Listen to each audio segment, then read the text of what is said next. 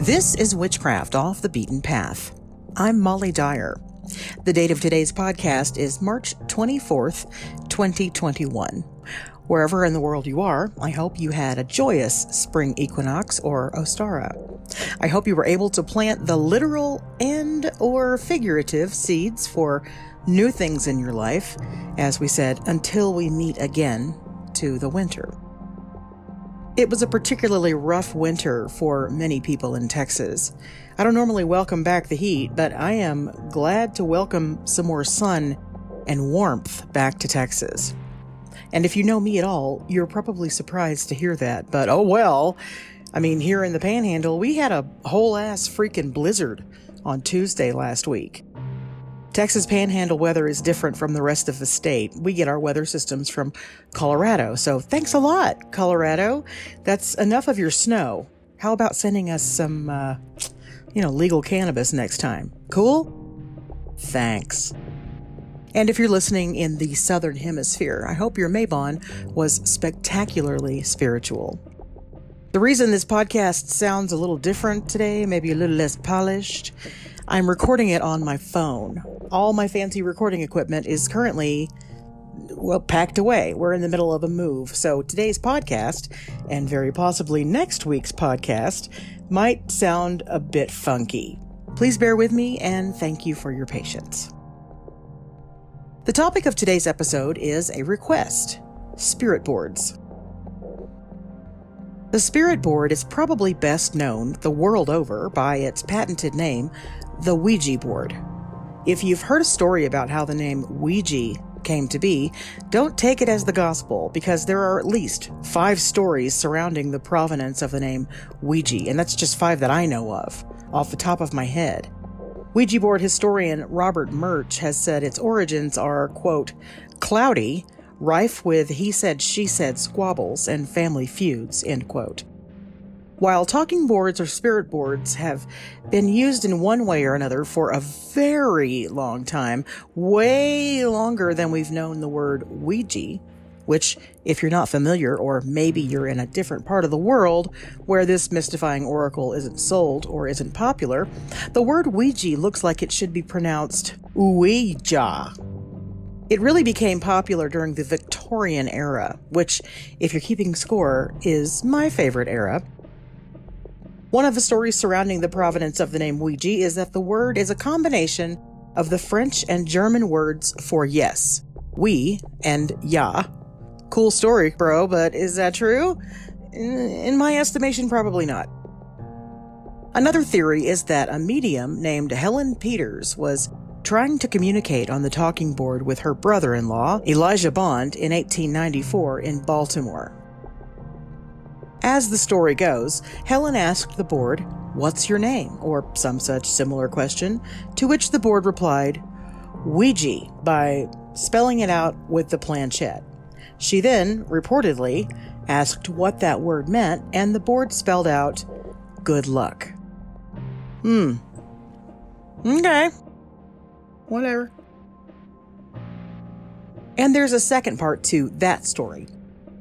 Helen Peters wore a locket around her neck with a photo inside of a, quote, lady friend, end quote, named Maria Louise Ramey.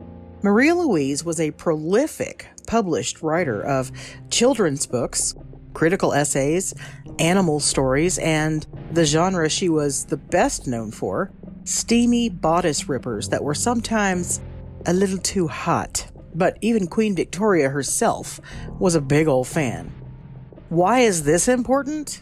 Well, because Maria had signed the photo in the locket with her nickname, the name that she went by to anyone who knew her outside of her book writing career. That name was Ouida, O-U-I-D-A. Since Helen didn't know her by the name Ouida, it makes sense that she would have mistaken a handwritten Victorian lowercase letter D for a J. See where I'm going with this? Helen Peters would then go on to apply for and be awarded the first ever patent on the Ouija board, but her business was soon taken over by a guy named William Fuld. He marketed the board to mostly U.S. catalogs like the famous Sears catalog, which read, Quote, Ouija, the magic game. Remarkable, interesting, and mystifying. Great mirth-making game for parties. Answers questions concerning past, present, and future. End quote. They were very popular during the Victorian era, especially around the turn of the century. They were used at seances, and I'm sure you've seen all of the ectoplasm in those old photos that just happen to look exactly like brushed cotton or wool before it's spun into yarn, or maybe even cotton candy. And there was often a spirit board in those photos. But it's curious how you don't see ectoplasm in photos anymore. Fishy. If you lived through the satanic panic of the 1980s, like I did, you'll remember that just about everybody who was in any way anti-witchcraft, or anti-spiritualist, or just plain evangelical Christian couldn't stop screaming about how the Ouija board was a tool of Satan himself and would cause you to instantly be possessed by a demon from hell. Period. And while I'm not trying to say that that never happened to anybody ever, I think it's safe to assert that, contrary to what we were told in church and at home and at youth camp, the vast majority of us who have utilized a spirit board or Ouija board in our lifetimes were not actually possessed by some sex pervert incubus sent by Lucifer, or by the evil spirit of a dead serial killer who would make us eat all the babies and drink the blood of all the virgins. We've been warned our whole lives about the spiritual dangers of playing with fire, in air quotes, by playing with evil forces attached to every single Ouija board available. I'm on the side of the fence who doesn't subscribe to that notion. I've used Ouija boards for decades, and I'm not possessed by any demons that you know of. No, seriously, I'm not. None of the witches I know are, either. So does that mean it's not possible to be demon-possessed? I mean, maybe? But also, I don't just pull out a Ouija board and start talking to the ghost of Richard Ramirez.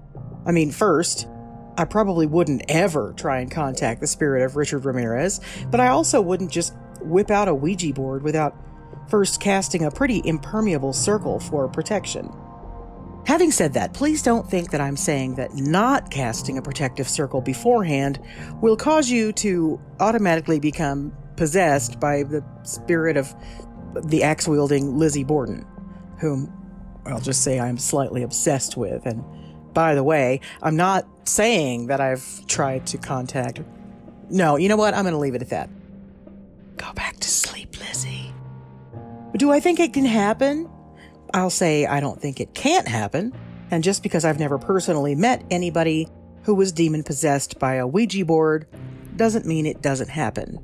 But if I really think back on it, the only people I've ever been in the same room with who claimed to have been possessed by a rogue demon spirit coming through a Parker Brothers mystifying oracle Ouija board were so-called devout churchgoers who traveled from town to town to tell the horrified, panicked congregation of a church all about how they played with a Ouija board once for 15 seconds at a party and then almost died from their satanic demon possession until the Pope gave the okay to perform an exorcism or something. I don't know. The moral of the story, for me, was don't go to church. No problem. I'm kidding. Am I? If you want to use a spirit board or talking board, Ouija board, whatever you want to call it, be respectful, be responsible, and take a few common sense precautions. Do it in a quiet place where there won't be dogs running around and toddlers who need your attention and TVs on and laptops and phones going. Leave your phone in another room.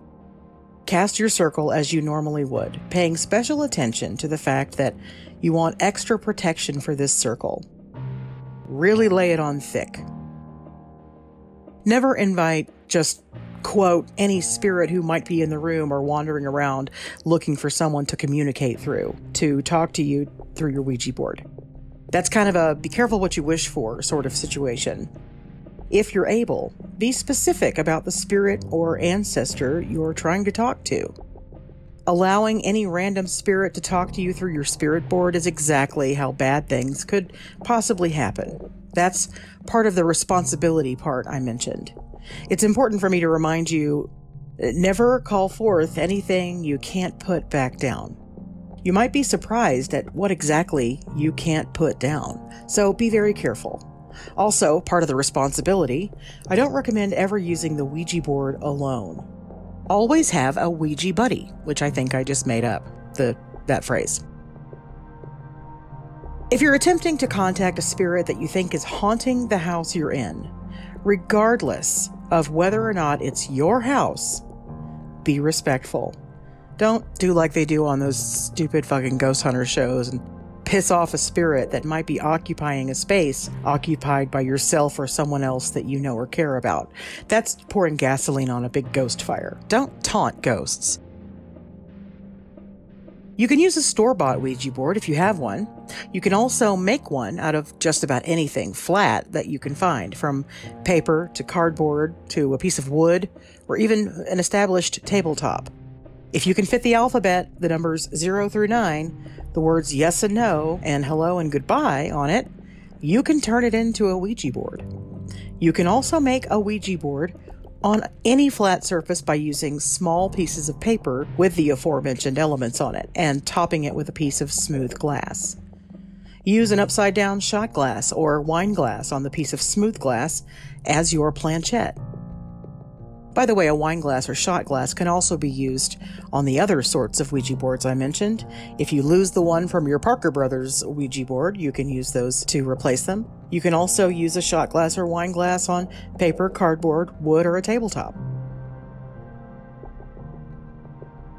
A planchette, in case you're unclear, is the kind of heart-shaped piece that you rest your fingers on that moves around the board, spelling out things like "Get out" and "I shot JR." Be respectful when asking a spirit to join you. Never demand the presence of a spirit. Just trust me on this. Ask politely and be patient. If you're fortunate enough to have your calls to a spirit answered, ask respectful questions about who they are or how they died or whatever it is you're trying to find out. Don't force anything. If you're not getting an answer at all, don't ask the question 30 times. Maybe they don't want to talk to you right now. If the answers start to come further and further apart, take into consideration that maybe the spirit you're communicating with is getting tired and is ready to leave the communication. You always have the option to end the call, so to speak. When I said earlier that it's a good idea to have a Ouija buddy so you're not communicating through the Ouija board by yourself, it's actually a good idea to have a third or even fourth person there, someone to write down all the messages and letters being communicated through the board. You can have several people around the board if you're having a seance, but just remember, the more fingers on the planchette, the more certain it is that some fucker is going to be pushing it around on the board like a douche. It never fails. Always try to have people that you trust and who share a very similar energy to you in your Ouija sessions. Remember also, using a Ouija board is never, ever anything at all like you've seen in movies or on TV. You're going to want to release yourself of expectations you might have set from watching a movie.